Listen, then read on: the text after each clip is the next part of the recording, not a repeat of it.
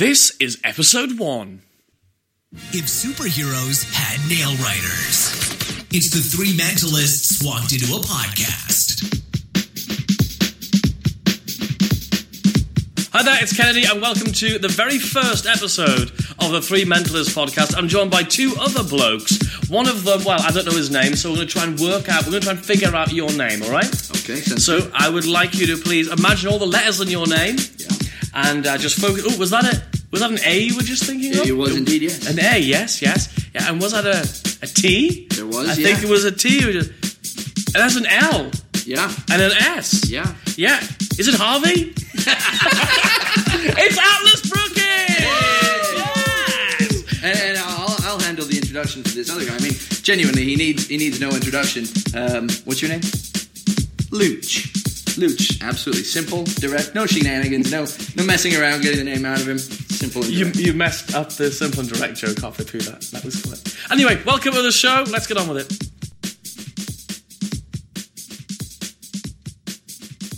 So the big question is, why are we doing the Three Mentalists podcast? Well, I've got my own reasons, Ken's got his reasons, and so has Atlas. So why don't we just jump in and let's find out straight away. Atlas, why are you doing this podcast? My reason, Luch, is that there are so many competing voices in mentalism today. Some of them are sound, some of them aren't.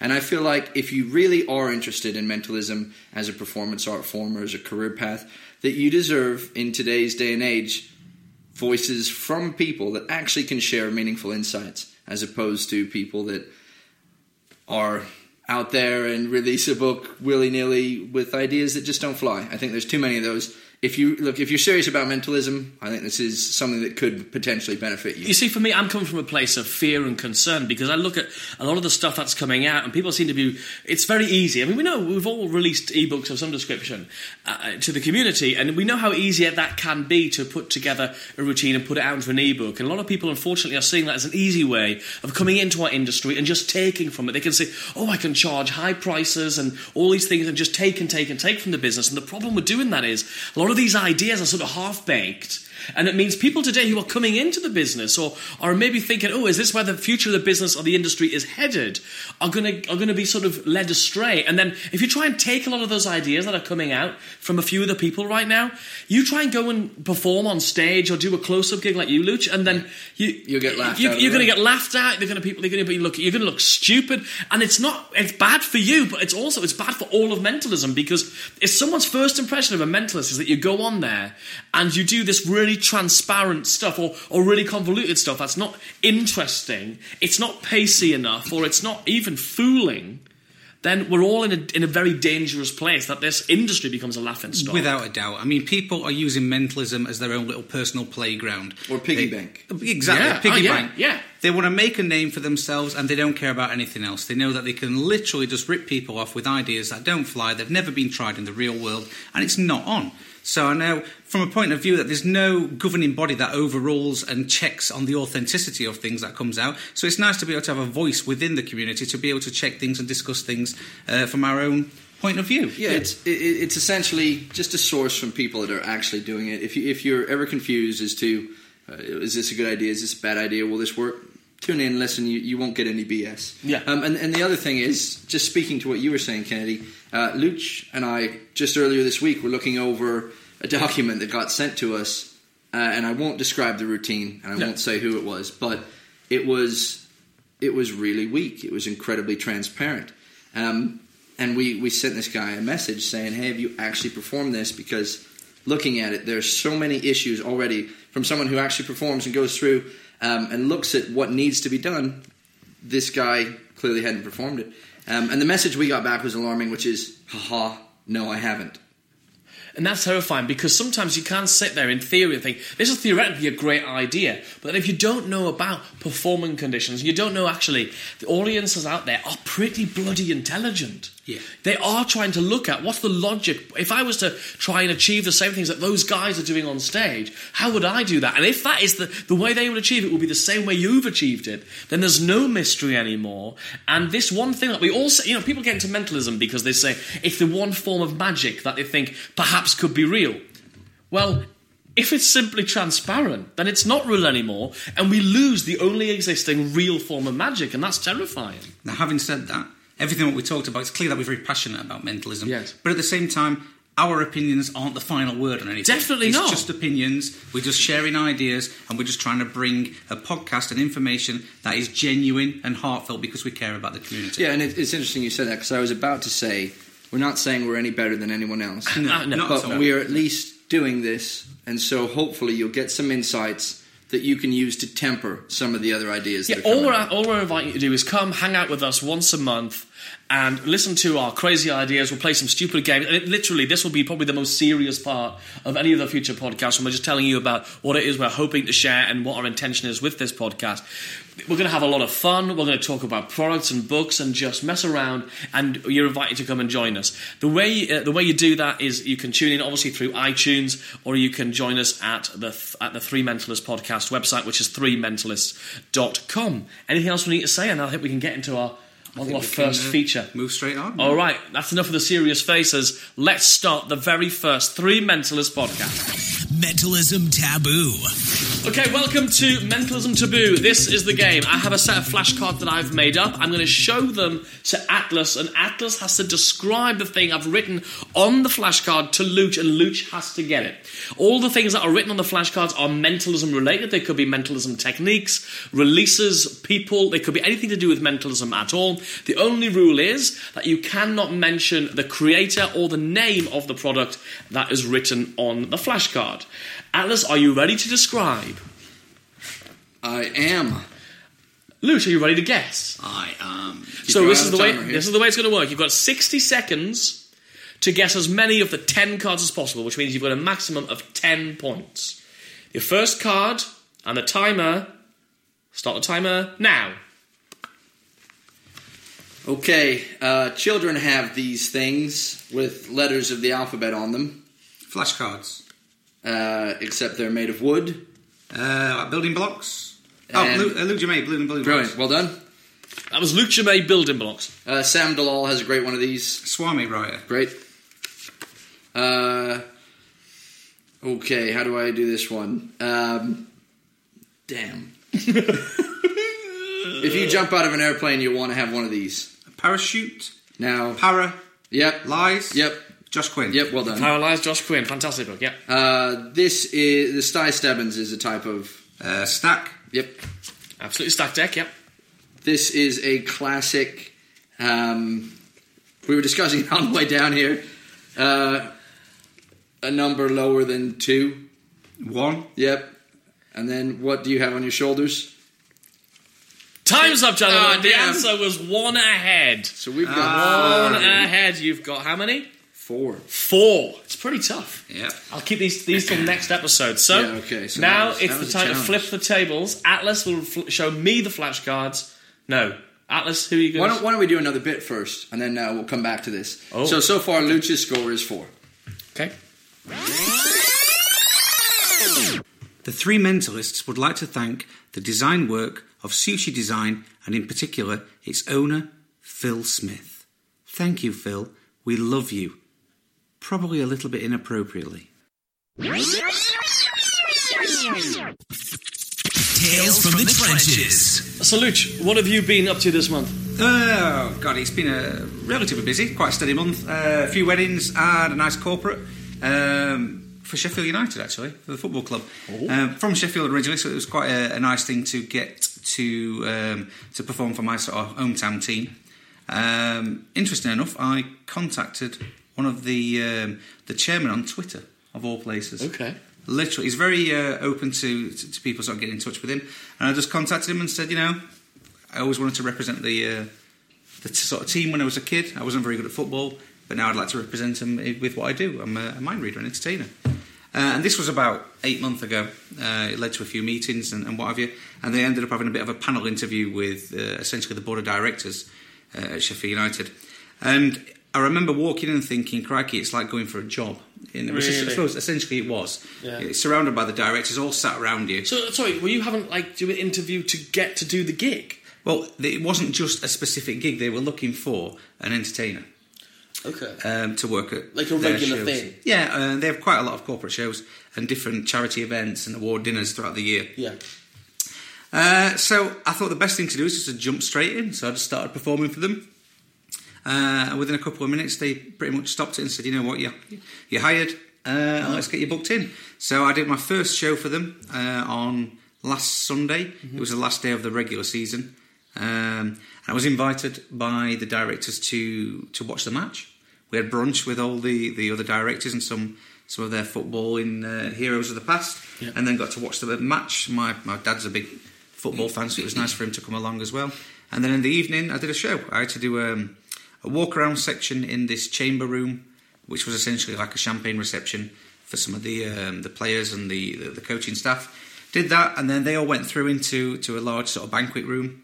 They had a meal, and there was a huge stage at the front, about 500 people in, and I performed a 20-minute slot there. Wow. It was good fun. There was a few regular faces or a few well-known faces in the audience. I don't know if you watch the ITV's The Chase. Yeah, with is it Bradley Walsh? That's the one, Bradley Walsh. Well, one of the chasers there, the big guys that get all the questions right, is a guy called The Beast. The really tall, big, broad guy. 6'8". It was about Massive. 25 stone. It was huge. Yeah. And he was in the audience. He's a Sheffield United fan, or a Blade as we call them. So I remember coming out on stage thinking, I've got to make a connection with 500 people what have been drinking most of the night, and I've got to do it quick. Yeah. So I thought the best way to do that is to sort of set myself up in a challenge against the Beast. Wow. So we brought him up. I had a stage table set up with a GoPro camera facing the table, which beamed a live feed to the screen behind, which was like a 10-foot screen. Wow. And I essentially did my Real Die opener, which will be in the Black Project. Yep. A little plug for it there, but that'll be in there. Went through that was good. I got some nice footage and reactions from Mark Lebet there, who was the Beast. And ended with, it was quite unexpected really, we had a guy called Gary Sinclair, who is essentially the compere or the voice of Sheffield United. So on match days, he's the guy who talks on the microphone in the stadium, makes all the announcers. Everyone knows him and they know his voice. Brought him up, asked him to think of a good friend from school, someone he hasn't thought about for a while, and then proceeded to reveal it. The interesting thing was he thought of someone who passed away.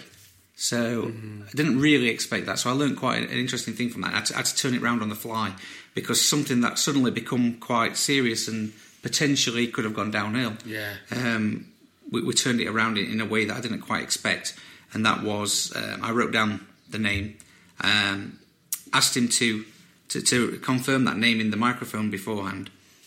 And then I showed him the pad, just him. He saw the name and then burst out crying. Which was on stage in front of 500 people. people. And it was like, oh dear, how do you rein it in and maintain the control of that? So I instantly just put my arm around him, to which he put his arm around me as well, and he almost sank down to his knees a little bit. I had to sort of hold him up, and he was crying. And the microphone that I had on picked it up. What he said, he turned around and said, it's one of the best things I've ever seen in my life. And at that point, it piqued the audience's interest to the point they want to see what's written on that pad. Yeah.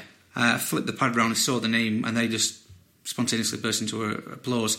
I think more because they really looked up to the guy, and they realised that it hit him on such an emotional level, and then it all kind of worked out for the best in the end. We'd all got the result that we wanted, and ended the show really, really nicely. So yeah, a bit of a heart in mouth moment, but one that I certainly enjoyed. That's amazing. See, I wanted you to tell that story because of what you'd said to me afterwards. What did he do with the sheet of paper? He sent me essentially a message, because obviously for the method I'm finding out the name via an impression device. So he'd written down the name, he'd scrunched it up into a little ball, and he was holding it in his hand throughout the presentation.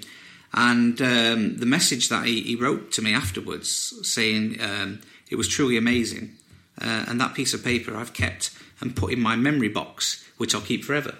Wow. So, that really is the strength of that. Proper, really good, strong mentalism, isn't it? And that's what the potential we've got.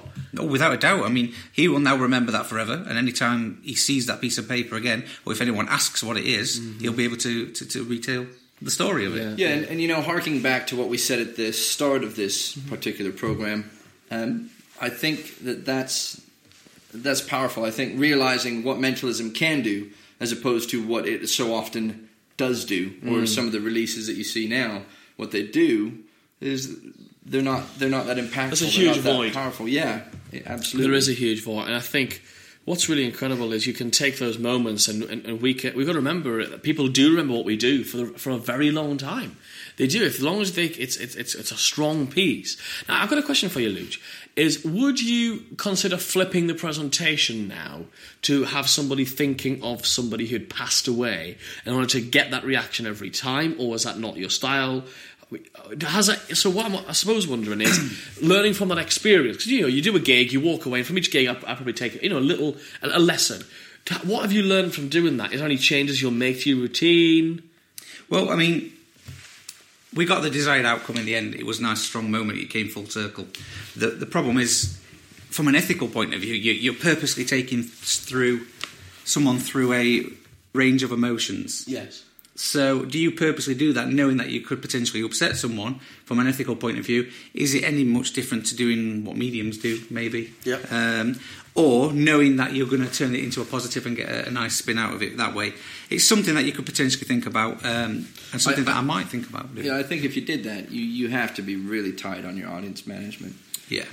Because when strong emotions come into play, you don't necessarily retain all the control that you would like to have as the performer out there. Yeah, that's why I really shied away from doing I don't do much stuff with personal information revelations. I mainly do influencing things and things like that, because I'm going to say I'm a bit of a chicken when it comes to I'm not ready to deal with the array of emotions, because they could get violent, they could cry, and it's not just the person on stage. Yes, that is one thing, but the bigger picture is, what about the rest of the room? You've got the audience. Do you lose them at that point? And also the booker. I know for my stuff, because I'm very much light-hearted and sort of in your face and in comedy type stuff, but very light-hearted and very fast. If somebody has hired me to be entertaining and suddenly I've got people crying, I'd be afraid in case that wasn't my remit. Obviously, it worked perfectly for you, and for that specific that setting, one worked. Yeah. But was it look? Was it management? Was it the character? Was it? Well, I remember a few years ago at a wedding fair doing some promotion work. Another supplier who was across from me was watching what I was doing throughout the day, and then she came over at the end and she said, "Can I have a go at this?" To which I just did my normal routine, and she was thinking of a baby that she had that passed away when it was during birth. Yeah. And she just wanted some closure in it. And she was very teary, very emotional when I revealed the name. Me not really thinking that there was any emotional content with it. She just wanted to have a go at this little name-guessing game that we'd been playing throughout the day. Yeah. But then came up to me and said, it was a baby that I lost during childbirth. And it means a hell of a lot to me that you people did that. And it gave her a little bit of closure, let's say, even though I wasn't offering it. Yes. I was just hiring my services as an entertainer. And although I didn't specifically say that it's not psychic, it certainly alluded to that with the presentation and the scripting that I have thrown in there.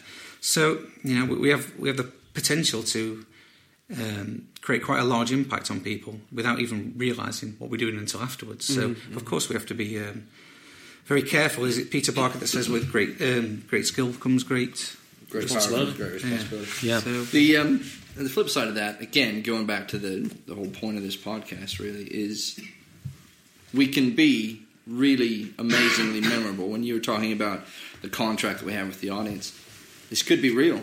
Absolutely. But again, if we're not doing really strong, good material, if we are not sure of ourselves, and if we haven't given ourselves the capacity to go out and rely on a lot of experience, then some of these situations can go desperately, critically wrong. Yeah, absolutely. I think one of the things that I remember when I first got psychological subtleties from Banachek, I thought that was the methods that people were using for entire shows. I didn't realise at the time that actually, no, they were doing solid methods and using those things to pepper things and just support things. So if they hit, it's fine. But you can't do a whole act of that stuff. And I know Banachek and I have talked about this before, and he's coming from that same place. So yeah, I think that's one of the things. You were using an absolutely solid method there, but presentationally, there are many things I'm sure you threw in there which will hit, will not hit, or whatever it's going to be. And we do that. It's interesting too when you said, first of all, even booking this role, this position, you said first thing, I said best thing to do is go right in there. And then you later said, I had an audience of 500 drunk people. What do I do? Mm-hmm. And I think this is something that gets so lost for a lot of thinkers or a lot of people that perform, is each time you judged who your audience was and you did material appropriate to that scenario and situation. Recently I talked to someone who was doing a gig in a pub. Yeah. And he wanted to start with the psych force. Great idea. No, I mean, yeah. And it's not that he was, that he was a bad performer or anything like that. It's just you have to gauge your audience and think, right, how long am I going to have them for?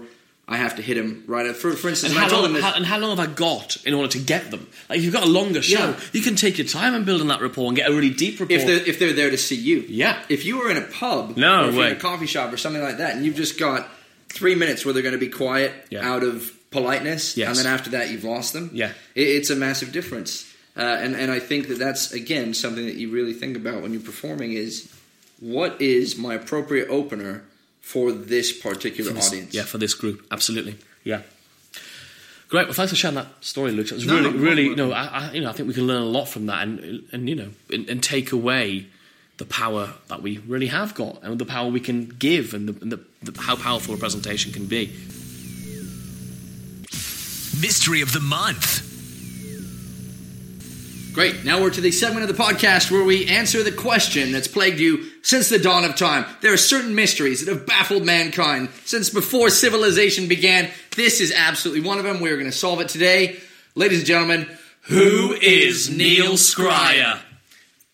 Well, in this section, what we're going to do is we're going to try to work out who on earth is Neil Scryer. So, who's your betting for? I mean, he's an international man of mystery. International man of mystery. There's no question about that. The only person I've ever seen billed as an international man of mystery is Austin Powers. Now, don't dismiss this too quickly. I believe that Neil and Austin could be one and the same. Now, obviously, Austin Powers is actually Mike Myers. Yeah. But Mike Myers knows Woody Harrelson, who, on the David Letterman show, did a Hoy book test. So, where do you think Woody learned it? I'm betting. I think it was Neil. It could be Neil Scryer. Yeah, Mike Myers, a.k.a. Mike Myers. Really? Yeah, why not? Yeah, it could be. It could be. No.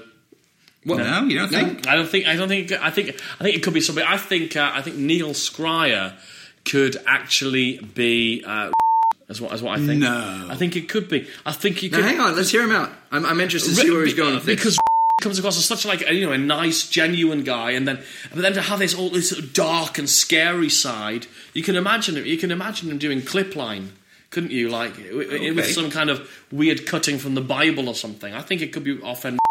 Do you really? I think that's a weak argument. I don't think it is. Yeah, I think it's not strong enough. I can't give you as Neil Scryer. You're going to have to come up with an alternate. Okay. I have a suspicion. Who is that? Okay, so Neil Scryer, you don't see him out in public very much. Okay. Right, and he doesn't like to travel. He doesn't like to sort of doing public appearances everywhere. And I think he's scared of flying.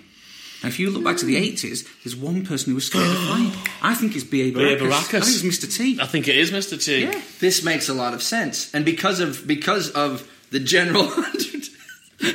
Sorry, are you going to laugh at your own joke before you do it? Yeah, exactly. Don't laugh at your own joke before you do it. I was going to say, I just think there might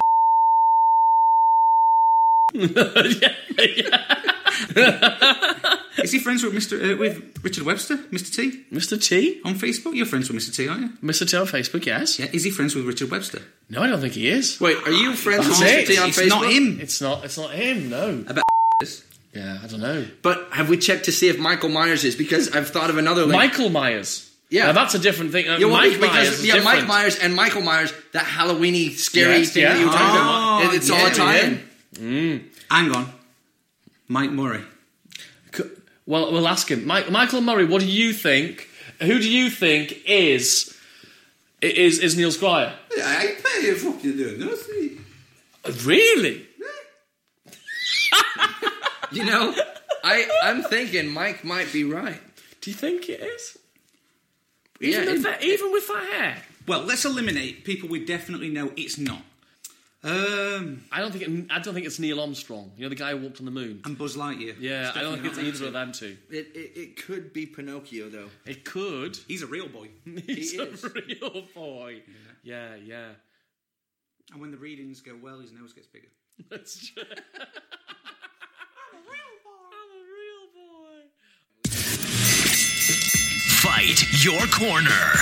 So now we're on to my favourite part of the podcast, which is called Fight Your Corner. And essentially each of us will have brought along a different product, and we're going to fight our corner and say why we think it is better than the other two people's products that they've brought along. Now, obviously the other two are allowed to lay into it and talk about the negatives, and you've got to fight your corner and talk about the positives, and we're going to decide as a group afterwards who we think's won the round of Fight Your Corner. And we'll do this every single week. Yeah, well, every single month. Every single month. You can do it on your own if you're I'm going to do it at home. You're going to go schizophrenic and just argue with yourself. Yep. It's probably the only time anyone will listen to be honest, Ken. So, anyways, we're going to move on because Ken's talking rubbish, and we're going to start with Atlas, who has a very specific product this time, and he's going to try and fight his corner with Seamus Maguire's Take Note. Take Note. This is actually something I really love. I showed it to you earlier. Mm-hmm. It's an ungimmicked pen, an ungimmicked pad of Post-it notes. Okay. And you can use it for drawing duplications, you can use it for name guesses, you can use it for lots of different things. The thing I really like about this is, it's tiny, it's pocket size, everything sort of fits on you. It doesn't look like you're carrying particularly props around with you. And there's the versatility of lots of other things that you can do with the Post-it notes. Anyone who's watched Luch do his Penguin Live lecture knows he tips something fantastic with Post-it notes, and I've used that in close-up shows as well. But I've used this on stage. I did this. I did Take Note thing you used on stage? I used it on stage, and it went over a storm. It is genuinely an amazing, very simple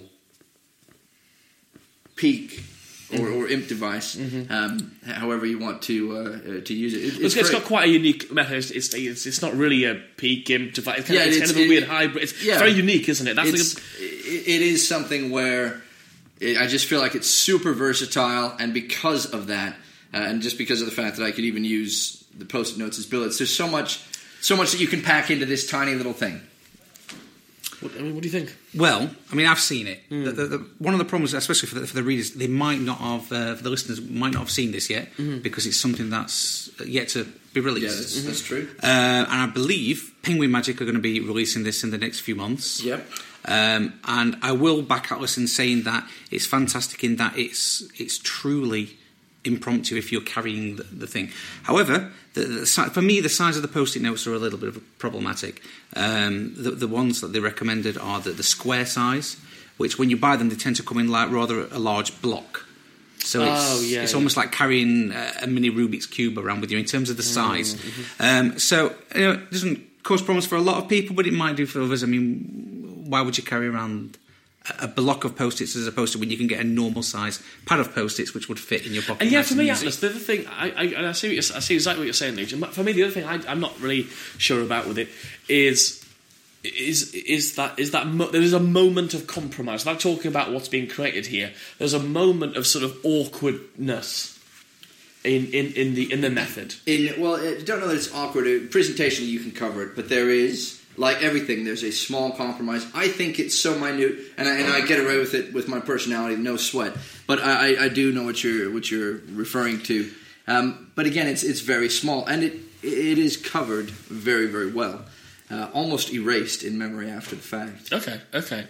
All right. So you've got, and what's that called again? The full title? That is Seamus Maguire's Take Note. Take Note. All right. Okay. I've got mine. I'm going to show you mine. This is rubbish. Rubbish. Yeah, I love this. It's Jame's Mind, but from Luc Jamay. It's brand new DVD. It's like 1.5 billion DVDs. It's a massive product, and it's got phenomenal production value. It's been recorded in this beautiful sort of country manor-looking building, and Luke goes through some just really practical, workable stuff from name revelations with all the subtleties that really make this amazing. I mean, he reveals things, and he teaches you how to reveal things about people that you just could not possibly know. Yeah, they might be thinking of the name of their best friend, but also you can tell them their star sign and maybe their father's name and all this other information. and it's absolutely incredible. He does a great sort of tossed out deck type routine. It's just got some absolutely brilliant ideas on there, fantastically performed because he's a worker. He's really out there performing it, and then the explanations are so detailed, talking about every moment, every subtlety, and of course Luke's extremely charming as well, so that helps. There's no doubt and there's no denying that he's a fantastic performer. Yeah. I know when you watch the DVDs, a lot of the material, the way he performs it is very convincing. You would have no qualms in believing that what he's doing is real. Yes. He's polished, slick, credible. Yeah, absolutely. That's what makes it such a good product. Yeah, the downside to that would be that if you have Modern Mentalism, which is one of his books, if you'd seen his lecture at Minds, or if you have seen his Penguin lecture, you probably won't feel like you get as much value for money out of this particular DVD set. Having said that, there is a tremendous amount of... I mean, Luke he's ingenious. He is probably the best performer I've seen on stage. The way he thinks, the way he structures things, Luke is amazing. I can't recommend this enough. Yeah. But again, I'm supposed to make you fight your corner.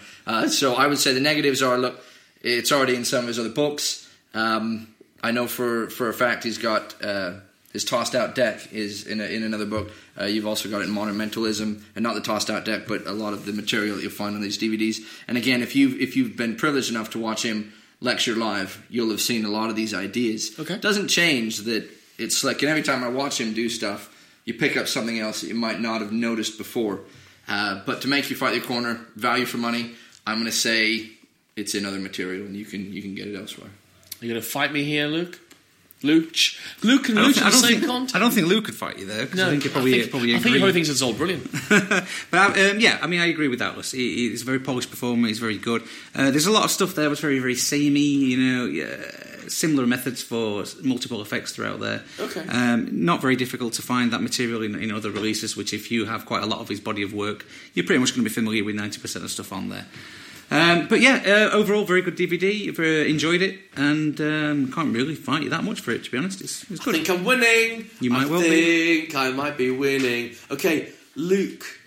Why? What's going on? I think you have a fetish for Luke. I think I do. Luke who, though? Do you like? Well, Luca Volpe? Maybe Luca. Luke Jamay? Could be. Luke Dancy? I don't know who that is. He's someone on the cafe, I believe. Okay. Luke, shh. What have you brought with us? I brought Pro Mystics Multidimensional. What's that? Oh, well, it's... are you just saying that? Yes. Surely you know what it is. Who the hell doesn't have...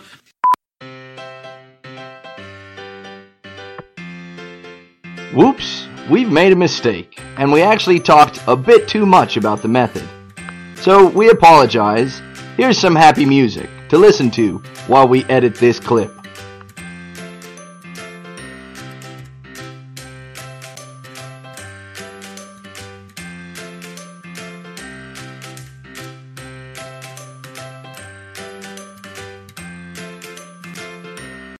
So what do you like so much about it? I mean, isn't it just like, I've got 1 in 6 chance of guessing this thing. Oh, it's the blue one. Hooray. Yeah, true. When you look at it from that sort of very basic point of view, yeah. It is. It's essentially a 1 in 6. But then with multiple repeats, then it becomes a 1 in 6 times 1 in 6. And very quickly you can become in impossible odds.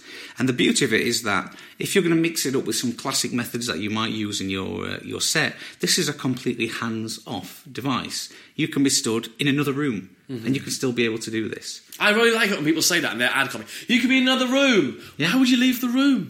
Well, you might, for example, if you were performing... I would never leave the room. And my audience will leave the room if I leave the room. I've got to keep them there. If you're on stage, but if you're performing at a dinner party and you have a load of sceptical people that might be like, you know what he's seeing, or someone's telling him, okay, so you can turn your back, you can be blindfolded, you can step into the other room while they make a decision. Have you ever done still that? Know. What, step out of the room? Yeah.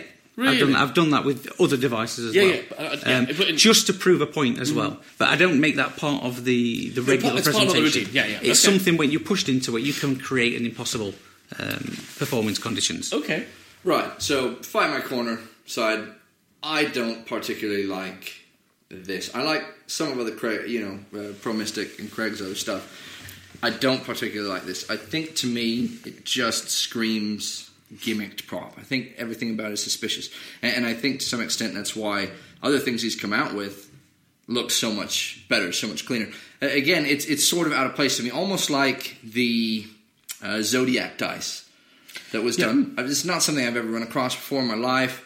I don't... Again, I feel like if you can't passionately defend the idea of something, why bother? And that Zodiac dice, to me, is a great example of this. And I think for MD, it's the same thing. I think for me, it's like, if I'm going to have... Say it's the colour one, right? I'm going to have somebody think of a colour. Well, I think there's more interesting things to have people think about than a colour. Isn't it just framing, though? I mean, could that colour be associated with a memory? Or it could be associated with something that you like? But then couldn't you have then write down the memory? So then, but you can do. For a long time, I used to do the colour routine, and it was based around things that they like and memories that they like. So when, for example, you get a yellow, then you might be able to sort of pump along, being outside, get a nice warm day, being at a beach, that kind of thing. So I think you can do that with framing. Now, I know what you're saying about the prop might look a little bit gimmicky. Certainly, if you put it into something like the dice cube, why would you use something that looked like a dice as opposed to a real dice? Yeah, exactly. And I think Craig's he's overcome that with certain developments in his work and his product range. But I think something like the colour cube can certainly look like something that you would get from a board game. And I know when I use this, I used to make reference to something called the Game of Games. And I would say, did you ever used to play the Game of Games when you were a kid? Essentially, it was a board game made up of miniature games. And this is the colour cube, what you use in it to make decisions based on the game. And people, even though they've played that game, that cube was not in there, but they went, oh, God, I remember that game. So straight away, it gives it context. Even though it wasn't actually... But really nice. Again, we're not challenging your presentation, we're challenging the actual thing. And this is what bothers me with a lot of electronics. I'm challenging everything about Luch. Yeah. His presentation, his face, everything. But this is one of the things that bothers me about a lot of the electronic things is what it's taken is you've come up with some good ideas and you've defended it presentationally, but it took two other guys asking a lot of questions to be able to work an idea for a performance. And I think with a lot of the electronic stuff that gets made, they think, oh, it can do this, and the routines will come. I think that is a backwards... It's the wrong way around. Yeah, I think that's a backwards That's way the only reason I things. don't really use much electronics in my show at all. I've used an impression device for some routines I do, but apart from that, I've never used electronics. It's not because I think all electronic things are bad. It's just I never come up with a routine where I go, and the only way I can achieve that is if I put a gadget or a gizmo inside of it. Did you with multidimensional? Is that what it's called? Multidimensional? Yeah. If with that, did you get the prop first, then come up with a routine, or were you thinking, oh, I've heard about this prop, I've got this really good idea for a routine, I need to get the prop? Which way around did it come from? For me, I had the routine in mind. Okay. Purely because of a routine that I did in Your Thoughts on Mine called Psychology. Yeah. So I always had an interest in the psychology of colour. And when this came about, you could have the option of buying the actual with a specific cube, or you would buy the whole package where you can slip in the two. You can just mix and match. I purposely just bought the colour one because I knew what I wanted to do with it. That's really interesting. Okay, cool. I think we've heard everyone's arguments. I think we're there. We need to work out who won. I think it was me, you think it was you, and you think it was you. So how do we do that? Who do you think? Who do you feel like it was? No, I genuinely think... I think we have to vote, and we can't vote for ourselves. Okay, fine. Okay, I'm going to vote for... I would vote for Ken. What was yours again? Mine was the Take Note. I would rather, I'm going to vote for Lucha's over that Take Note thing. I think it's clever, but it's one of those things for me. It's more like it's a clever method that someone's come up with that I think there are easier and probably slicker ways for me to do it for my personality. I would already have business cards on me anyway, which I can use to give away and do things with. I would use a peak or something, so I would vote for Luch. So if I vote for you, you win. Yes. If I vote for Atlas, we tie. Yes. You have all the power. You have all the power. Yeah, the power. You sound like Card Shark when you do that. The power. I make your he's not. Is he German? Yeah. He's German. I cannot work enough. Card Shark. DE. Yes, German. Deutsch. Yeah. Well, I'm going to make it interesting. I'm going to vote for Atlas, and therefore, just to make it a tie. Oh, it's a tie. So we've got 1 point each, or no points. I think we get a third of a point each. That's just stupid. Okay, and then in the next episode we'll hopefully have a winner. So yay! That was pointless, wasn't it? Yes, it was. Words in my mouth. Okay, I'm nervous now, Alice. Why? Well, because I know what's coming up next. Yeah. No, I'm more nervous of your damning judgment because I think you're a very judgy guy lately. No, what happened is when we first kicked around the idea of this podcast, I thought, what would be funny is if I took some of the sound bites that Ken has online and if I altered them. Now, my vision for this and my skill level, and then again compounded with the ability or inability to find Ken online saying stuff. I mean, you've got tons of background music and whatnot, but just a straight cut of the show was very difficult to find. So I've put together a little clip in which I pretend that you are running for political office. And my goodness. And I'm a Newsnight presenter asking you some questions. So, again, my ambition far outstrips my ability in this situation, but I think there will be a few bits where we sort of laugh. So, without any further ado, here we go. I'm so scared.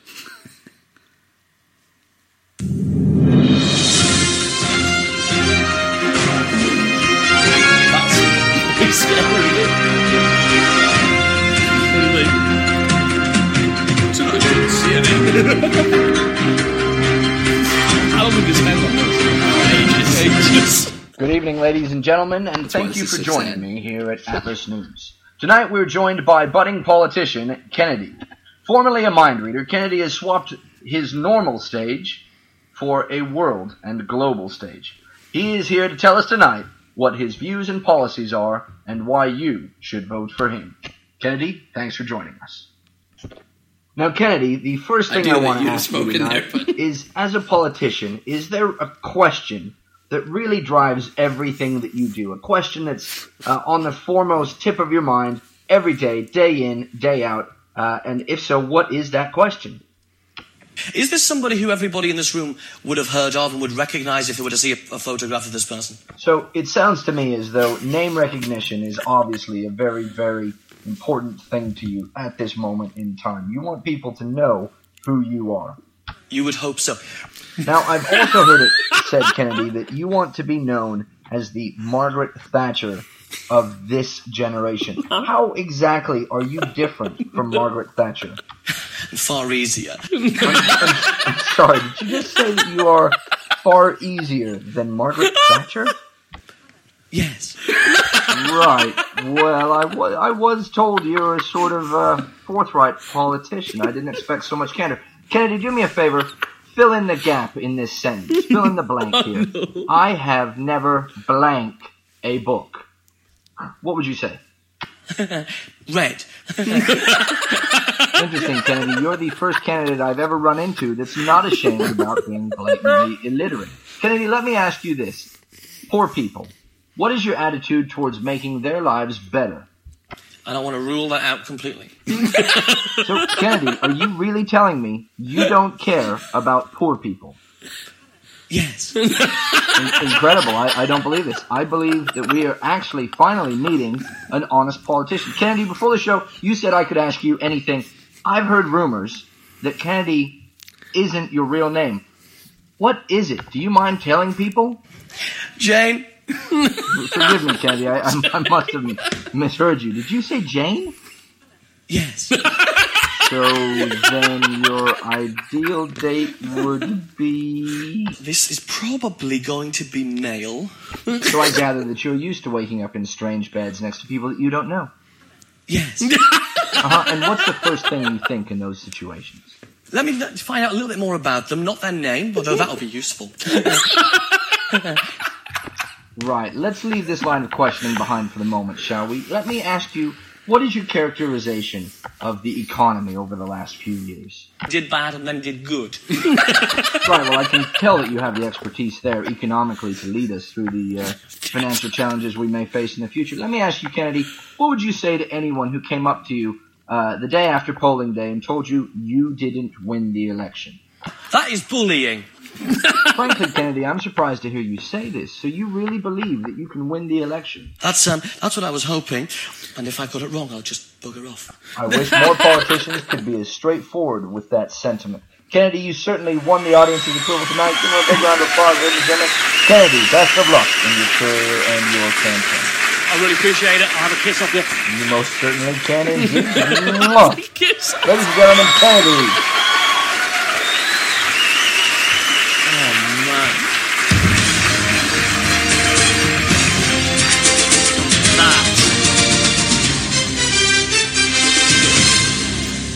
thank you, Atlas, for that. Yeah, it's. I'm pleased you were so amused. Yes. I think with the podcast, hopefully I'll have enough from you two strung together to be able to similarly do something in each the episode. future, yeah. Well, I don't know about each episode. That took a long time and was frankly mediocre. Very mediocre. Thanks. Shit.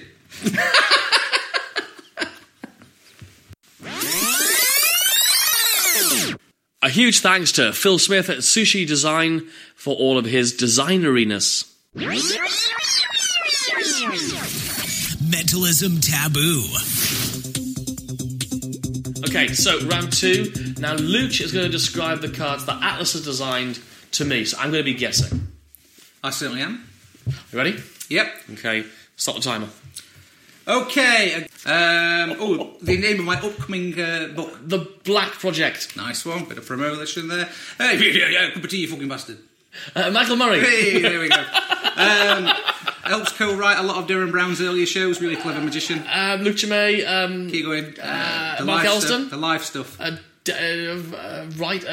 Jewish guy. Andy Nyman. There you go. The Sherlock Holmes fan. Ben Cardell. That's the one. Does a lot. He likes peeking. Peeking? And not the duck variety. He's got a big beard. He's a big guy. Is it Richard Bush? There you go. Oh, Bushy. I don't know what this is. Oh, yeah. He has his own website where he reviews lots of mentalism products. J. Hef. That's it. And we have also known as somebody Jermaine. I know what the answer was. I can't have the point, no, but I'll have John Riggs. John Riggs. The answer. How did I do? I mean, we can't have John Riggs. I can't have you the got answer. 7 of 10. 7. I whooped you. Good. I whooped you. You certainly did. Go team. I have to think that it was me being really good. Maybe what we should do. Maybe what we should do is we should do a combined score. So, for instance, Luch already has 4 points, but now he adds a 7 and he's at 11. Oh, that's good. Because you are then not going to slow down. Yeah. Yes, that's exactly. Very good. So I already start with a very backward 4. Boom! Boom! So I'm winning. Great. Right, good. All right, next round. Want to contact us online? Visit us at 3mentalist.com. Again, that's 3mentalist.com. Want to be real clear here. It's the number 3, not typing out 3mentalist.com. Or maybe experiment. I don't know. See where you end up. You'll probably, if you're anything like me, you'll get online and you'll end up somewhere completely different, filling out a survey, wondering how on earth you got here. Kennedy apparently can't breathe back there with laughter. Look, 3mentalist.com, that's where to reach us. Apparently we have a Twitter handle, but I'm not really great at understanding Twitter. I think it's at 3mentalists. Just at 3mentalists. Yeah. At 3 mentalists. Not any better than that, are we?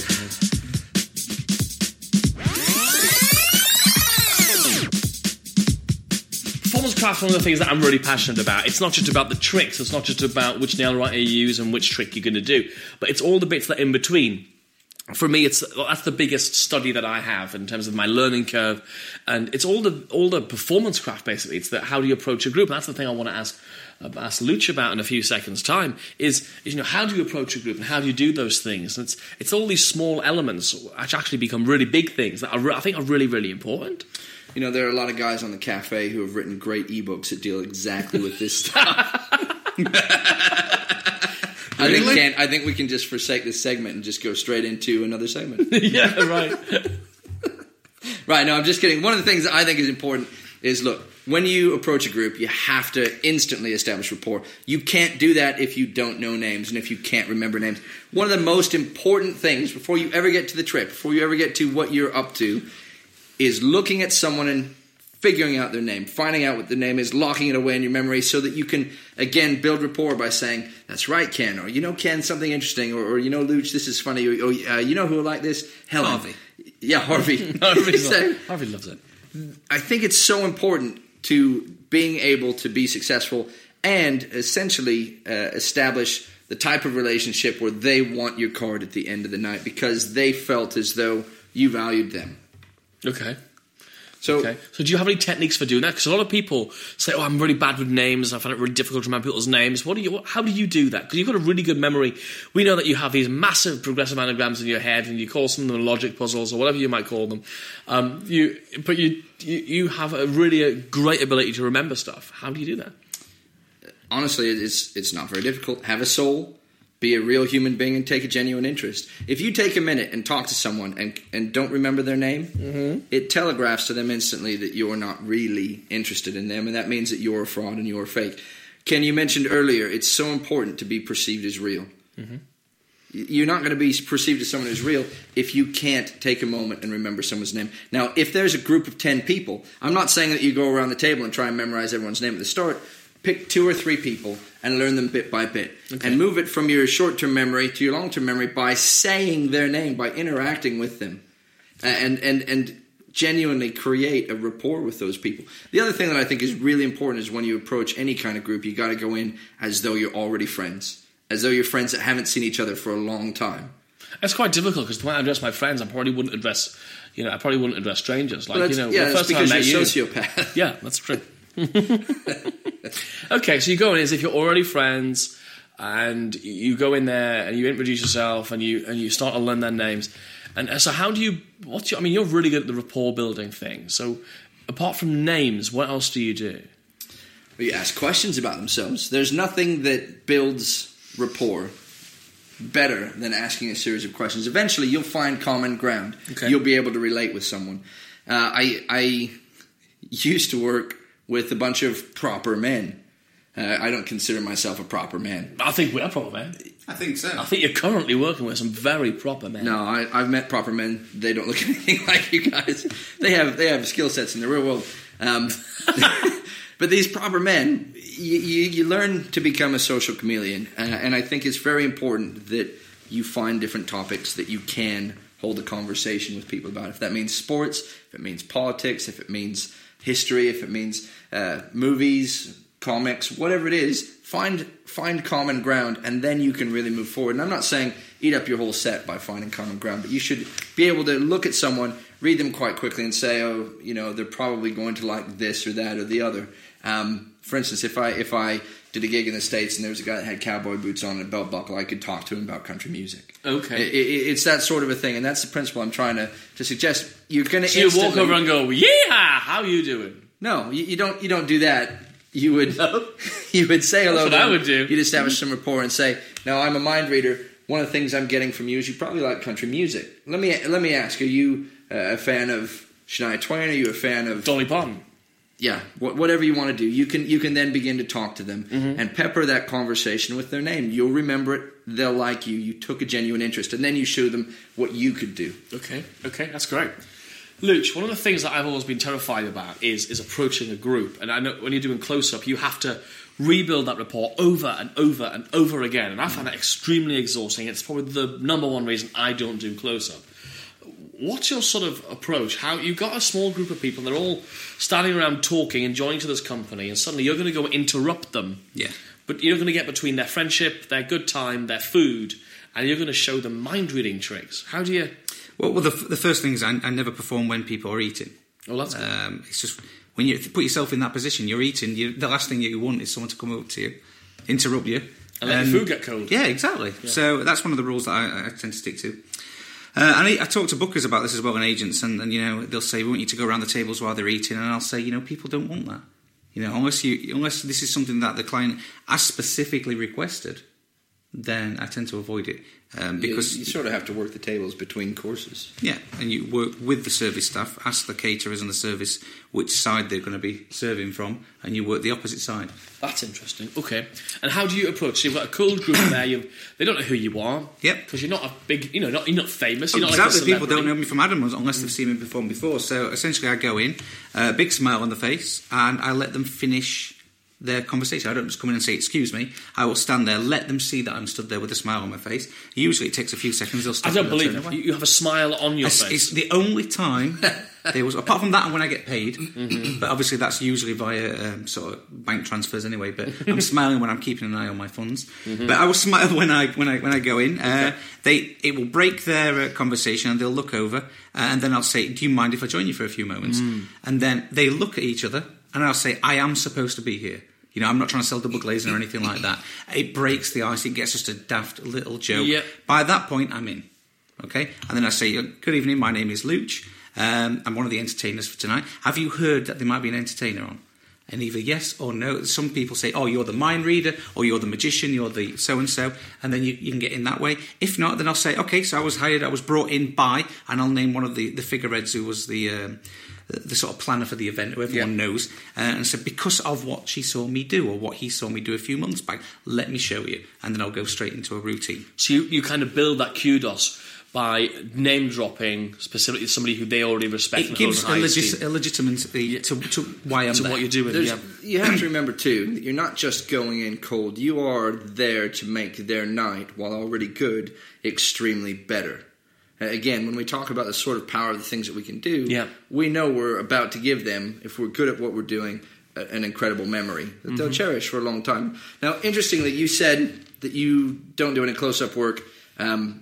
One of the things that I feel like is a benefit of close-up work is the very important ability to be instantly likable. If you're going in close-up, it trains you to be someone who instantly, the second that guy sets foot on stage or things like that, it's a skill that transfers. Being instantly likable is important to keeping your crowd and your audience. If you've not built it up through close-up work, how have you done it? My thing is, obviously, in fact, all of my work is stand-up. Even if it's a small group, I do one show. I don't then stop and then go and approach another group and do it again. I do one show. And how do I do it? So your question is, how do I build rapport with them? Yeah, I just feel like people that have said, I've met some people that say, oh, I've never done anything close-up. I think for some of them, they're fine, like you. For some of them, it puts them behind the eight ball because they haven't learned how to crash any social situation and come out being really instantly liked and likable and relatable.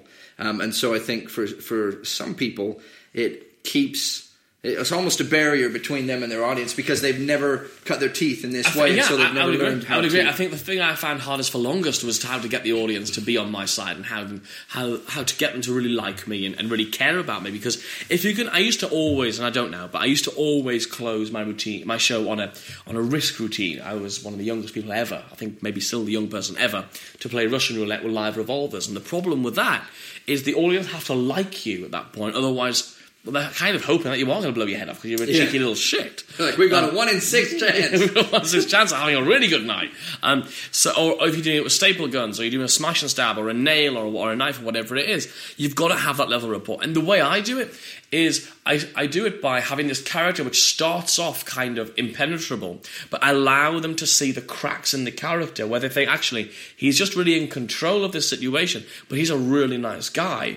And so I'll do things where I'll go from standing with my shoulders back and doing the whole stage persona thing, and then the next minute my shoulders drop down and I put my arm around a woman while she makes me laugh, and I allow myself to corpse on stage and laugh because that allows them to see some human elements of my personality. Even some of the terms that you've used, I think it's very interesting about you is that your background, for anyone who doesn't know, it actually is theatre. Yeah. My whole training, my formal training, my degree and everything was in theatre. And so that's all around where you stand, how you use your voice, and what that... It's about an absolute consciousness of everything you say and do, your physical and every bit of communication you give to an audience. And so if you look at how you can build small little cracks in the character that allow them to see through the... humanity. Yeah, absolutely. That sort of human element, that's a real person. What Ken Webber talks about in Maximum Entertainment. Yeah, absolutely. You have to communicate your humanity in your performance or you don't come across as genuine. That's absolutely. And one of the things that you spoke about earlier with Atlas is how he finds it important to remember your names. Yeah. But I make a joke out of it because it's one of my weaknesses. I always struggle to remember names. Okay. So I become the mind reader who can read minds but not remember names. And it becomes an ongoing thing with some of the But you've audiences. addressed it. Exactly. I'll say, I'll get your names and I'll say, I might be able to read your minds, but I'm rubbish with names. So later on, then I'll go to ask the names again and forget. And it's not because I'm being rude, it's because I'm showing an interest, but for whatever reason, this mind reader can't remember names. So it becomes like an ongoing thing. Now, I'm not saying that's every time, but it's the fan that I've But it could be also defined that you're using so much of your brain to read their minds. You forget. That your memory is having to dump some information. Yeah. You could do that. But the point is, he's addressing, within the Yes, you context of have the to show, address it. he's addressing a perceived weakness. I did a show where a guy came in late, and I asked him his name. I saw him come in, I said, "What's your name?" And he says, "You're the mind reader, you tell me." And I had two routes that I could go down. One was I could look at him and say, "Right, okay, look at me. Name that can be shortened." I think, in fact, this is quite short. Something about you is quite short. I wanted to say Richard, but I'm going to go with Dick. Doesn't he look like a dick to you, ladies and gentlemen? Yeah. And I could have handled it that way. Yep, got the laugh. And got the laugh. But instead, I kind of highlighted my inferiority on stage, my inability. And then I kept coming back to it. I made it a point that I addressed in the show. It became something that I returned to again and again and again. Gosh, I hope this works. I really need Tim back there to like me. He's a proper man. And it became something that was so very funny that at the end of the show, he actually came and got a card off me. He enjoyed himself so much. There are right ways to handle things. There are wrong ways to handle things. But I don't think, and I'm not saying that was the best way, but I'm saying you have to address things within your show.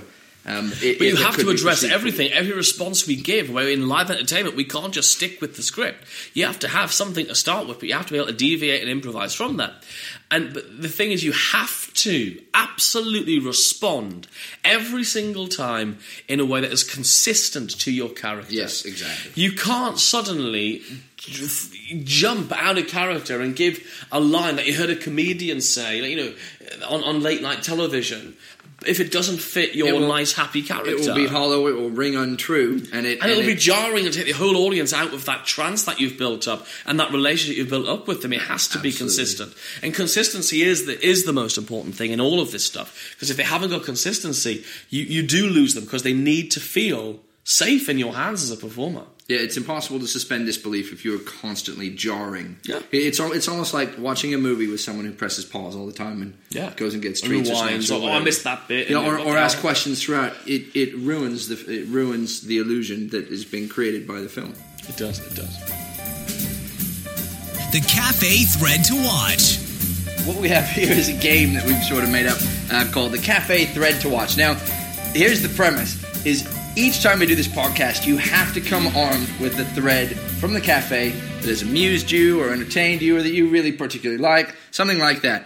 I personally have a thread in mind. Now, I know, Kennedy, you don't. So what we've decided as a forfeit is that you have to resurrect a really, really old thread on the cafe and just write any reviews, double question mark. Okay. And then next time we do this podcast, we'll read all the people ripping you to shreds for resurrecting this thread. Okay. So I'm going to choose one. Before you do, let me explain what my favorite is. There's a thread right now in Latest and Greatest called Tost, T-O-S-T. And I really like this thread because the original poster, who I believe is the author, he did something like 8 in a row. And I mentioned this to you, and I was really, really excited to see how this was going. Mm-hmm. So he's like a post, and then a post, and a post, and it just is, thread bumps with updates and things. And I was really hoping he would get to 15 unanswered. I wanted the OP to get 15 straight away, but Mark Chandow actually killed that streak. So that, up until just a moment ago, was my favorite thread on the cafe. Your favourite thread on the cafe. Do you have one, Luch? Yeah, I do. It's a bit biased, though. It's is it the 7 Reasons I Love Luch thread? It is, yeah. Yeah. No, it's the. I don't think that thread exists. I don't think there are 7 reasons. By the time this podcast comes out, that thread releases. Maybe that should be your forfeit. You have to make that post and give 7 legitimate reasons. So yeah, my favourite one. He's even added a qualifier there, and legitimate. Yeah, legit. You can't just fake it like you have been doing. Reason number 1, his hair. Reason number 2, his rugged good looks. Reason number 3, the way he holds me. Afterwards and before. So yeah, to answer your question, yes, the thread that I've been keeping an eye on is the one in Penny, which is essentially the thread that initially started out as an advertising thread to let people know that I was going to go over to Penguin to do a second live lecture. But it's now taken on a direction of its own because there is a riddle challenge. Now, a riddle challenge is something that Atlas set up when he was first promoting. What was the promotion for? The first one? It was something that didn't end up happening because of the EU VAT law changes. Okay, but you set up a riddle and there was going to be a prize for whoever could work it out. So we've taken that idea and we've applied it to the Black Project, which, as everyone knows, is going to be my big work that comes out this year. And is that at 600 pages now? 600 pages, yeah. Just 2 volumes. Yeah, it's huge. And essentially, whoever works out this riddle challenge, there'll be a series of challenges, but it'll be in 3 stages. And we've just completed the first stage, I believe. We have a leaderboard going on that thread to keep people up to date who's doing well. Just one book given away, though. I mean, just one copy of it. Yeah, God, it's costing enough money to put it out. Throwing in book copies for everyone. But essentially, whoever manages to successfully work out the 3 parts in the quickest time will win a free copy of the Black Project. And that's over at Penny for your thoughts on the cafe. That's your favourite thread. At the moment. So, okay, while you've been talking, I've gone through and found a really old thread. Found your forfeit thread? Yeah, so by the time you're listening to this, you'll be wondering why some idiot who calls himself a professional mentalist has asked such a stupid question. So I've chosen this one from October 28th, 2001. The last comment on it was on April 7th, 2002, and it was posted by Martino from Manchester. So thanks, Martino. You're about to have a lovely day. And it's Contact Mind Reading is the name of the thread. It's in Penny, and you'll be able to find it because it's the one which I'm getting abused on between now and then. And this is obviously us telling you why it's happening. So what have I got to type? I've got to type any updates or any reviews. Question mark. which is brilliant because having glanced at the thread, this is not a product that's available for purchase or anything. It's not. It's just a general question about contact mind reading. And my friend Ian Rowland's even commented on it, and Tom Cutts is there. They're all there. Look, and Lee Morelli, he's there. They're all having a good time, and even Steve Brooks has gone in on it. Stephen Brooks is on it. Oh, hi, Steve. You like Steve? He's a lovely, lovely chap. So there we go. Even Ford's on there. Ford's passed away. Has he? Yeah, Ford passed away. That's it. So he won't see the he won't see the update. He won't get our humour here, but he'll appreciate it in the afterlife. So any reviews? That's what I'm going to post. Is that right? Yep. I think 2 question marks is essential. Yeah, it shows that you're a little bit more desperate. Oh no! All right, I'm going to press submit reply and no takebacks, no backsies. Oh, look at that! No! Straight to hell. Your picture there is perfect for this as well. Yeah. It's a little bit confused and disapproving. Slightly angry, yes. Yeah, this is going to be great for next. So next month we'll definitely have a new favourite thread. I bet it will be this one. I bet it will be this. And if this takes off and produces another amazing mentalist, that will be amazing. So, thanks, guys. Yeah, great segment. Mentalism that should be banned. Right. So, Kennedy, let me ask you a question. You can't love every mentalism plot. Not everything works with every personality or with every persona. Let me just ask you, what plot in mentalism would you erase from history if you could? For instance, me, I hate pseudo-psychometry. Yeah. I think it is boring. I think it is stupid. I can't say enough bad things about it. Yeah. I just think it's the worst plot ever. I would delete it from history. You would delete it. It would just never have happened. Yeah, I just think it's incredibly boring.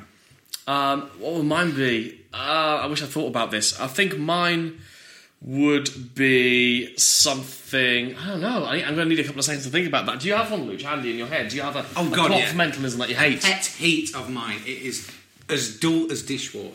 What's that? 7 keys to Baldpate. Really? Yeah. Oh, I like it. I would rather take those 7 keys and just throw them out of the window. It is boring. The only time, in fact, out of everything I've ever seen, the only one that was remotely, and I mean not fully entertaining, but remotely entertaining, was John Archer's version. with the what was that lock called? And it was a little box when he did the sound reading. Oh yeah. That was really good. That was semi-funny commercial kind of presentation of it, but God, it is boring because it almost preempts what the outcome's going to be. Yeah, you know where it's going. Oh, here we go. Fall asleep. Wake me up when it's done. 7 key to ball pay. I agree with you there. It's like a bad lottery. Yeah, absolutely. I think for me, I've tried so many different ways of doing this, but in general, I'm not a fan of the basic sort of bank night thing, where it's like, I hate it when the sort of the volunteer loses. I hate it when the performer sets it up like, I'm going to win this thing, and you're going to try and win, and I'm obviously going to win, so what's the point in this? I really hate that, because there's no point in the routine at all, because you're setting up that we're going to go through this long, laborious process, and we're going to go, do you want to switch? Do you really want to switch? All that sort of stuff, which is generally presented so badly and so illegitimately that no one believes there's really any chance of anybody winning anyway, and then the performer ends up looking like a tool at the end of it. Because you said, I'm going to win all this money, and you're going to end up with nothing, and then what happens at the end? The performer wins all the money, and you end up looking like a tool. Right, so I hate pseudopsychometry, you hate bank night, which I happen to love because of the way I perform it. I have some solutions for it. Yeah, I'm talking about obviously. I'm talking about the standard presentation. Oh, standard presentation's riddled with holes. Yes. And problems. Yeah. Luch hates 7 keys to ball pay. I'm totally on board with that. And I hate pseudopsychometry. I just think there's something so boring about, take an object of yours, put it in an envelope, let me tell you about yourself. Well, I already know about me. Yeah, I know. Can I just have my stuff back? Do you know what else I don't like? Is I don't like it when I say people like, they'll riffle force a card or riffle and they'll peek a card, and then they go, think about the card, and they just do this awful, sort of very direct sort of revelation of what that card is. I think that's just like there's no theatre in that. You pick a card and you reveal the card in some long, boring way. And most of the time they just think you already know what the card is anyway, so bloody get on with it. Now, it's very interesting because one of the things Lutz did in his Penguin lecture was talked about mentalism with marked cards. Mm-hmm. And and this is addressed, I think, in the Black Project as well. And it was one of these things where, for me, a light switched on. His presentation is amazing. It's second down. I agree with you. Yeah. There is a big difference between riffling through cards, having someone select one and then telling them what it is fairly directly. You're right, there needs to be the theatre. And Luch's theatre is excellent. I mean, it is... It's got to have structure. It's got to be thought through. It can't be something you just make up on your own. What do you think about living and dead tests? I think they're dead. Yes. Were they ever alive? Was it ever okay to go, let's find the dead name, as Cassidy calls it? You know what I hate is the pulse stop.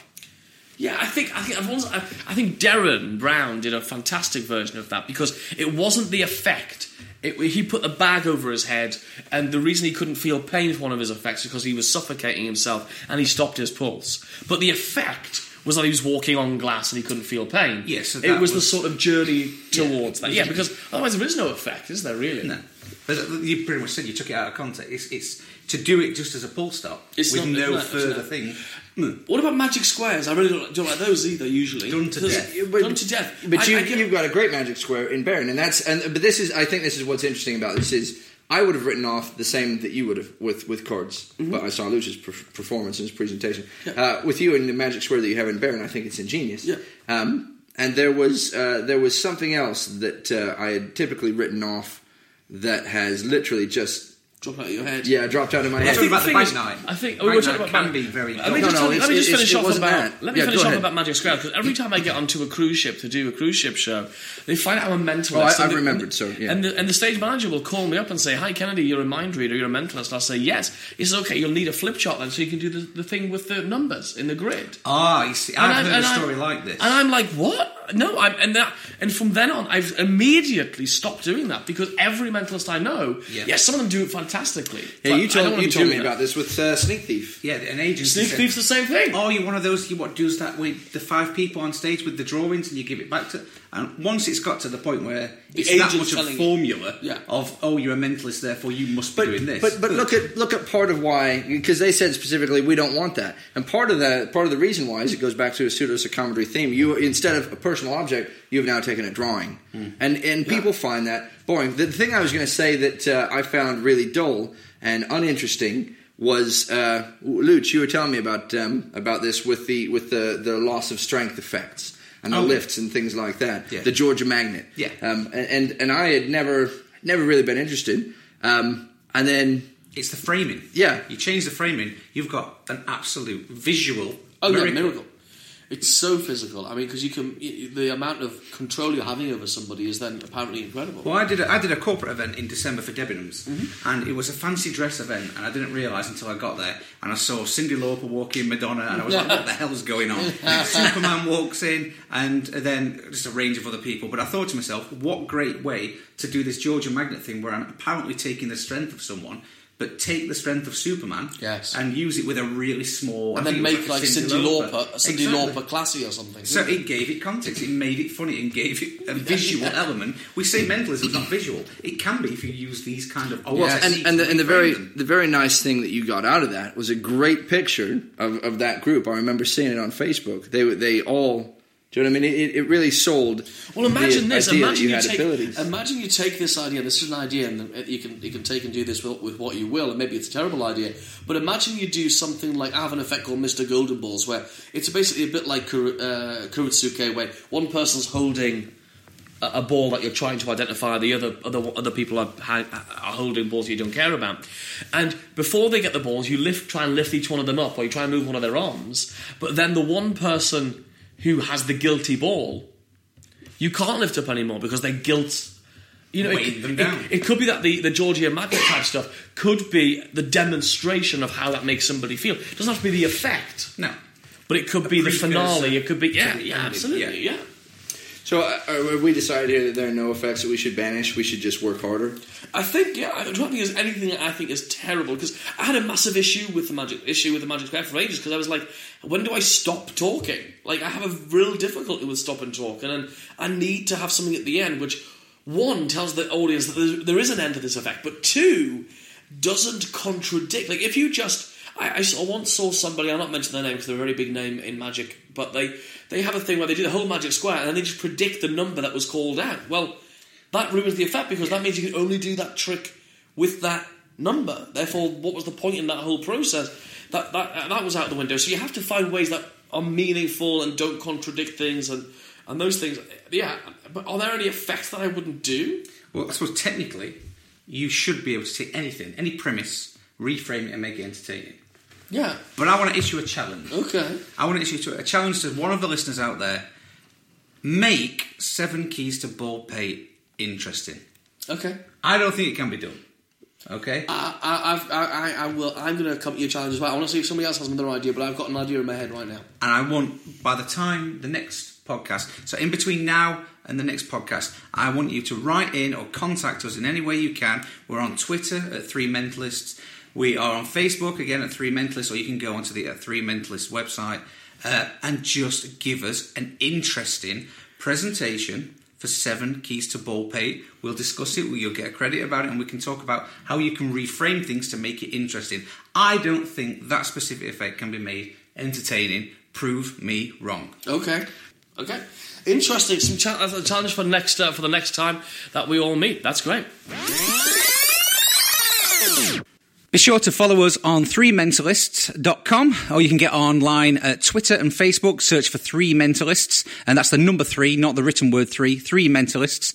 And you can send us questions, you can send us products for the Fight Your Corner part and segment, but be aware we won't just be talking good things. If we don't like the stuff, we will say, so just be sure and be honest about your work. If you honestly think that you've got a good product that we can talk about and we can fight your corner with, then send it into 3mentalists.com, or follow us on Twitter, and that is Facebook at 3 Mentalists. The virtual prank. And now, time for something a little bit different. You've heard of the flash mob. You've heard of the chain letter. But now, we would like to introduce you to something very new and very special.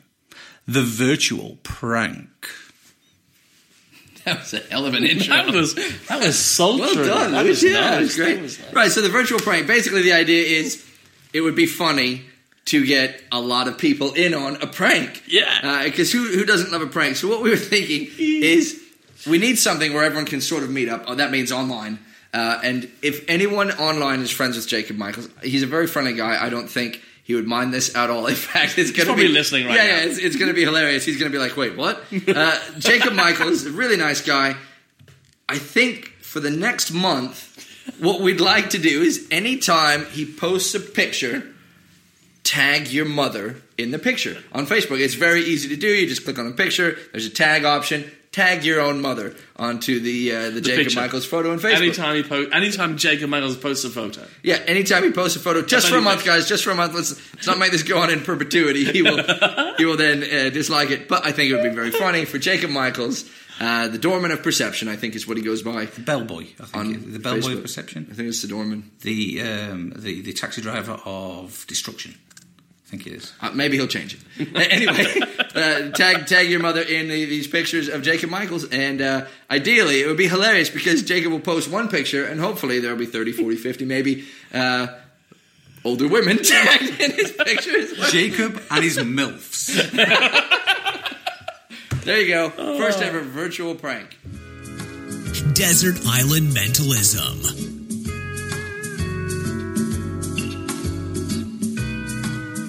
Right, okay, so here we are on the Desert Island Mentalism section of this podcast. What the Desert Island Mentalism... Here we go. No, in fact, let's screw it. Let's keep going. The whole point of the Desert Island Mentalism, or DIM, as I'm now going to call it, is to take a single principle, not a book or a gimmick. So a single principle or a gimmick with you to a desert island if you were relegated to just the choice of one. All the other options are off the table. What would you take with you and why? So, for instance, I would take a Swami gimmick. Okay. Swami gimmick, I can do name revelation. I could do place revelation. I could do even a drawing duplication where I ostensibly ask them to draw something and here's my prediction. I could do change in pocket. There's so many things that you can do with a Swami gimmick. So I think that's what I would take. It's small. It's easy to pack. It's lightweight. I think I'd take a Swami gimmick. You take a Swami gimmick. I think I wouldn't take a Swami gimmick. I don't love them. I get along with them quite well. I've done some.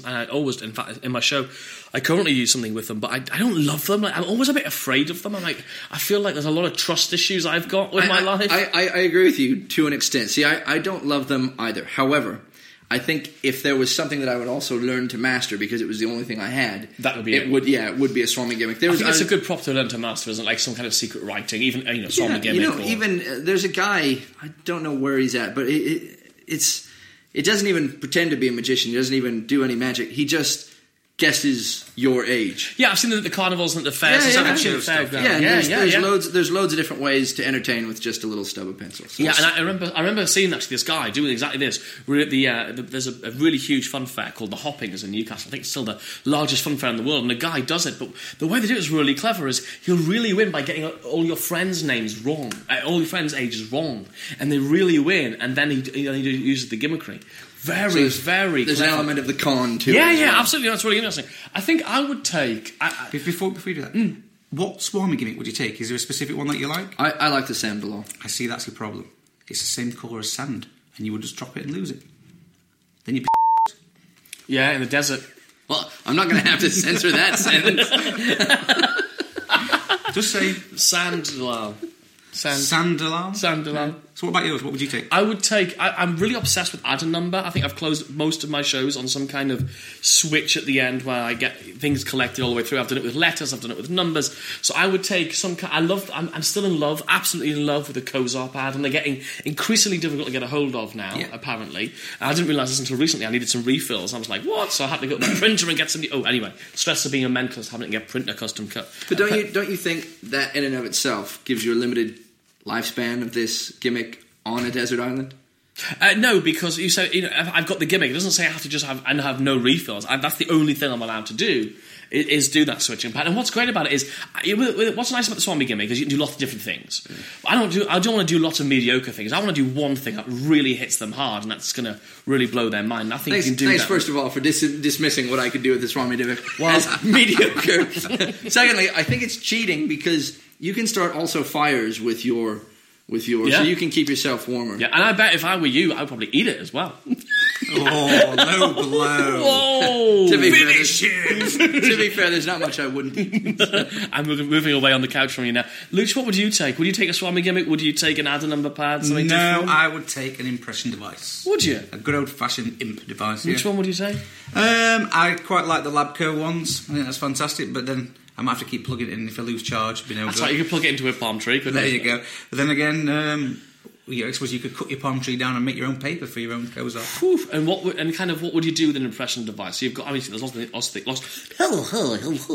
lots of things you can do. Well, you can pretty much emulate any mentalism routine with one, just changing the framing of it. So as long as a thought is written down or drawn down in any way, shape or form, you can pretty much emulate anything you want there, any of the classics. I think we've got a special guest who I want to ask his opinion as well. We've got Michael Murray. We're going to ask him his answer. What would you take on a desert island? Nagatili? Yeah, well, I think that's a really good idea. I never would have thought of that. I would have gone with something more classic, but that's a really good idea, isn't it? Yeah, no, the more I think about it, the more I see how wrong I was and you were, Luch. Michael's absolutely right. Yeah, you got 20p for a cup of tea, you fucking bastard. Couldn't have said it better myself, Michael. Not. Oh, my Lord. Cheers for that, Michael. Thank you, Michael. That's great. You can pop yourself over there and have a lager. Good. All right, next section. What the hell are we doing next? Mentalism Taboo. And now, for the final round, we have Kennedy, who is going to be describing to Atlas. Have we got ready with a timer? We are indeed. 3, 2, 1, go! This is a book test which involves like cities and stuff like that. John Archer's... No, predates that. From the guys who wrote Stunners and another one wrote Mind. Okay, so this is Larry Becker and Lee Earl's flashback? It's not a big No, flashback. there's one about the cities. No idea. I've got it on my shelf. We've burned 27 seconds here. No, Let's move on. it's double vision. You're rubbish at this game. Okay, good. This one is... Oh, my goodness me! I can't believe you've written this. So this is... I can't do this. I can't describe that. I can't describe that. You could have just said the guy that went to prison. I'd have told you. No. Oh my God. Let's not say his name now. We're going to get sued. Okay, the name of this game... Taboo. By the guy who wrote the book. Oh, Luke Germain. No! No? Who wrote the book? We're He well also past did... time. By the way, Ken, I just want to point out here I'm not the... You're not... Oh, I'm that the you and I are combined. Mine is a whopping 4, which I'm pleased with. Have we even got You're stuck one? at 7. No, we didn't get one. Oh, no. You spent a lot of time laughing. Well done, Luch. Well played. You walked away at 11. That's right. 1 point for Luke. No, Luke? Luch. Yeah. Luke's not his... Luch. Luch. He is your Exactly what father. once said. Underused mentalism principles. With all the principles at our disposal, we've got all these different clever methods and ways of doing things. There are some which are really popular, and some of them that are kind of gone by the wayside and that people are not using so much. Which would you say, Luch, are the is your top underused principle of mentalism? I would say odour reading. Odour reading. Giving a reading based on someone's smell. Okay. Yeah. Yeah. Yeah, I remember reading years ago that in the psychic fairs, when people were doing palm reading, tarot reading, aura reading, somebody went out and did knee reading. Yeah. Where they would get ladies to sit there with skirts on, they would look at their knees and give a reading based on knees. Well, can you imagine? No one else is doing that. Yeah. And regardless of the fact that he might have been a bit of a pervy reader, what would to look at women's knees, but at the same time, he offered something different in the market. So there you go. I heard of something called odour reading, by getting a sense of smell, the pheromones, things like that, and give a reading based on what they smell. No, I disagree. I think we're really, really missing a trick here with disguises. What? Yeah, I genuinely, I think mentalism with disguises has the Do you capacity mean, like- to surprise. Like, as in putting on a mask? I'm not going to tell you how to disguise it. I mean, I'm not going to give away some of my very best methods, but... Or pay 10 grand for a stylist. Yeah, no, So the you bottom into line something is disguises. Disguises, false mustaches, big noses, Hats. hats, crazy yes, hair, exactly. Tattoos. Those drawn-on eyebrows when you've scraped yours off and then you draw them on. Yeah. So that I'm disguises. really not what's happening. Yeah, do you not? Like being able to take a pouting shot. No? Mentalism with disguises. Mentalism with disguise. It's the future. Disguisalism. Disguisalism, yes. Coins. Is that a real thing? What is now? Right, let's try this segment one more time. With all of the different methods we've got at our disposal, there's obviously some which are more prevalent and which are used a lot. For example, I use a lot of sort of switching and swapping information around. Which ones do we feel are more underused sort of principles and methods? Dual reality. Dual reality. Massively underused. Underused, yeah. Yeah, not enough people doing that. Yeah, that and the Dillinger ploy. Oh, God. No one's doing that stuff, are they? The last time I heard about that was 1950, so I don't know, long time ago. Yeah. Back when Dunninger himself was... I think no one's ever really taken it and done anything with it since. No. What about you, Atlas? I would have to say stalking. Properly stalking people. I think there's so much potential there. You could tell them all sorts of crazy stuff about their life, and they would never once doubt the veracity of your... You have 2 ducks in your bathtub. Yeah, exactly. One of them... can't finish that thought. It would freak you out, though, wouldn't it? Yeah. I mean, you can. Look at you just have one rubber duck in your bathroom. I do. And it's a large one. It is. It's the size of your duck. It's not what you do with it. See, and how does that make you feel? No, I'm frightened. Yeah. Well, there you go. Stalking is the way forward, I think. I think you're right. Yeah, I genuinely think properly bugging people... Why are you laughing? If you're not going to be serious about this bit, Ken, then you can't host it. I'm just wondering if we should be using more like deductive type techniques, like deduction. Is deductionism a word? I like harassmentalism. But seriously, what would it be for you? Genuinely, I would say that an underused technique in mentalism would be muscle reading, contact mind reading. Yeah. I would love to learn more of it. It's very difficult to be able to practice with real people. This is the thing, you grab somebody by the wrist, you have them think of a not thing. Just by the wrist. There's several different techniques. I know Banachek has a fantastic book called Psychophysiological Thought Reading. That's the one, yeah. There's different work on Hellstranism. Satori has some work on his contact mind reading. There's lots and lots of different work. I remember I did a seminar in Cologne last year with Jan Becker, the German mentalist, and he taught some very simple and interesting variations to find out directions and things like that. Fantastic. Would love to learn more. You can duplicate pretty much any classic of mentalism using muscle reading. That real technique. My concern is that they feel like that's what they're doing. So if I had Atlas think of one of the items on the table in front of us, and I just had to think of it, does he not feel like he's just telling me where to think of? Like, but you take is it not transparent? Apparently, you take the focus off what you're doing. Almost like you holding onto the hand is just you making a contact. You need to make contact with them in order to read their thoughts. So you can do this by putting your hand on the shoulder. You can even do this with holding like a cloth, like a blindfold or something. A blindfold or maybe a handkerchief or something like that. Yeah. So it's not the focus on the actual contact, it's getting them to focus on the directions of certain things as you move back and forth, and you can pick up on slight resistance, which will then in turn tell you which way you need to be turning. I think it'd be a wonderful skill to learn. I think more mentalists should really look into the classics and begin to learn such a valuable technique in mentalism. Okay, do you have a genuine one? I think I do. I think multiple outs or equivoque. I think... Again, multiple you can't outs. have 2 because I'll have the other one. So which one do you want to have? Ooh, if it was a preference, then I think multiple outs. Okay, because I think they can be done very, very cleverly. They can be done very cunningly. They can be very surprising in nature, depending on how you've arranged it. I just think people think it's too obvious, and so they don't do it. Almost like what you were saying with Hellstramism, where you say, "Don't people just think that's what's don't they twig?" And I think that often isn't the case. I think most of the time when we worry about methods, people are just there to enjoy what's happening. And as long as they're enjoying it, they don't necessarily try and pick it apart. I think the important thing with multiple outs is a bit like your work when you talk about all your branching anagram stuff and that similar stuff is often the multiple outs will scream, well, there are only 5 possibilities, so maybe he has all 5 possibilities hidden. Well, with a branching anagram, if there's only 12 possibilities and you're doing some kind of fishing, there needs to be a perceived much greater range of possibilities. Luch, in his Your Thoughts Are Mine DVD, has a great multiple out system. Okay. That's and you use it in the case of a drawing duplication. It doesn't have to be just a choice of a number of items on the table. That's right. Yeah. Why would you do that? Why wouldn't you just force that choice and give them a free? I mean, Phil Smith's Quinta is a great way to do that.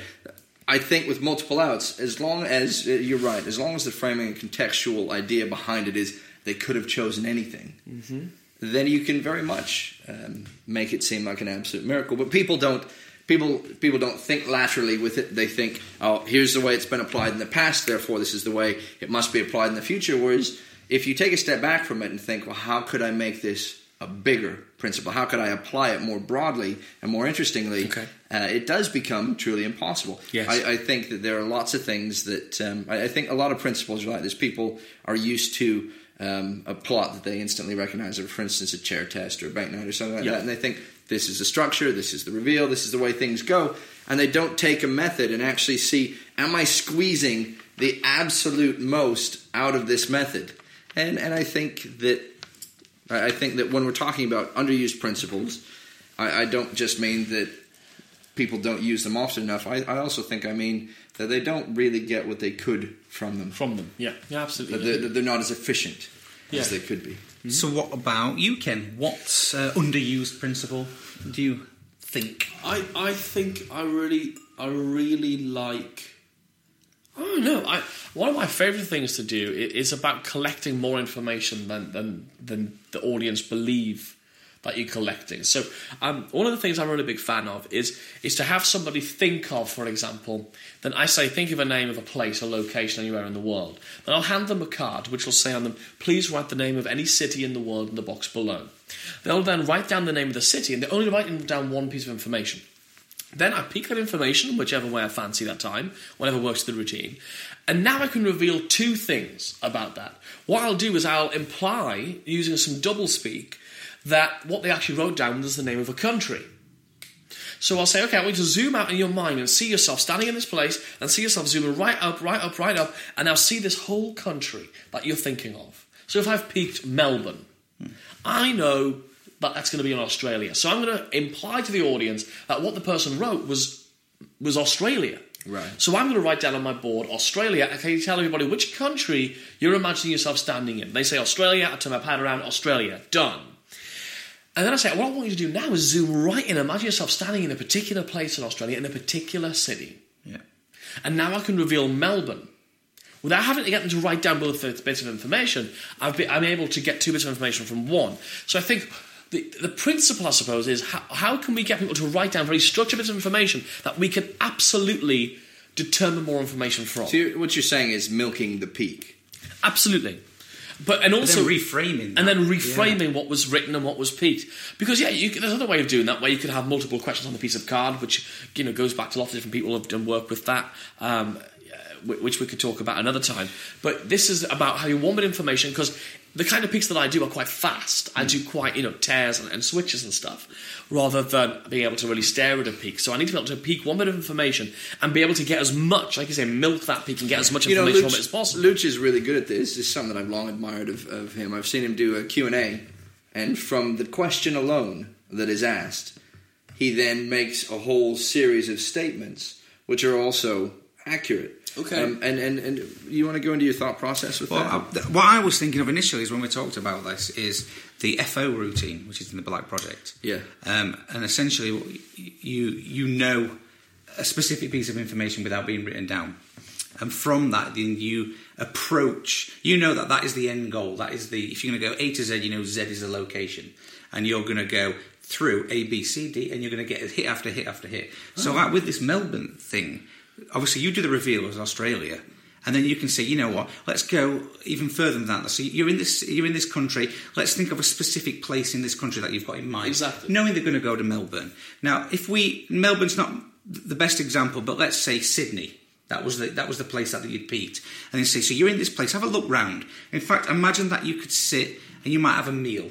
And you could be sat looking out onto a view and maybe there's a landmark. In fact, can you think of a landmark? Exactly. Something in this place. That's exactly it becomes a drawing duplication. Yes. You've got another visual hit out of it. And it's about taking it, and it's about using sometimes the piece you peaked as the centrepiece. So you might go, if you peaked Sydney, which I don't think is a good place to peak, because if somebody thinks of Australia, they always probably think you can probably guess Sydney. I'm just I know what you're saying. From a visual So landmark. visually, though, let's just go through that again. So if you've peaked Sydney, you will reveal Australia first, then you reveal Sydney, and then you might reveal the Opera House. No, I would do it the other way around. You would do it the other way around. I would do Australia, then I would, without naming the place, I would have them focus on the landmark. Okay. Because then you're picking it up, and they say, what is it? It's the Opera House. Oh, you were in Sydney. This is what I got. And then you've got the visual thing. Okay, that's really interesting. Because Sydney then leads to the Opera House in an obvious way. Whereas the Opera House, you must be in Sydney, which would make more sense to me. That's really good. And you could even say, is there something famous filmed there, or you could go to an whatever it is that airport. pops in your head first. That likelihood is that that's going to be in their head, isn't it? So can you think of if you peak London, you what's the first thing that pops in your head, and you think, okay, those are the things that I can probably get from this person. Yeah, it's an association from the peak. Absolutely, yeah. That's what I think is really interesting. Brilliant stuff. That was lovely. Hi, this is Atlas from Three Mentalists Podcast, and we'd like to say a very special thank you to Phil Smith at Sushi Design. Spend your money there. Well, there we go. We made it to the very end of our very first Three Mentalists podcast, and I think we did it without killing each other. No, nobody died. Yeah, I think it was. We had a hoot. We hope you did as well. By the way, I still dispute the whole taboo game thing. I think I was set up from the start. We were all doomed. I mean, I was terrible at that game. It was awful, absolutely terrible.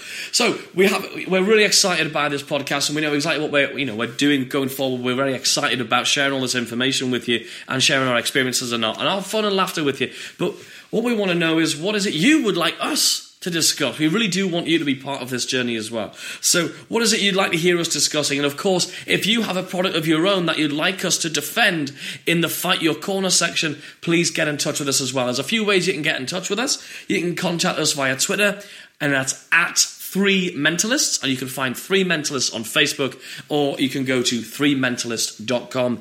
And remember as well to pop over to 3mentalist.com and leave us a comment and let us know what you thought of our very first podcast as well. So that brings us right at the very end. Thanks very much, guys, and we'll see you in the next episode. Thank you for listening to the 3 Mentalists Walked Into a Podcast. You can interact with us at 3mentalists.com. Ah, it's a beautiful moment.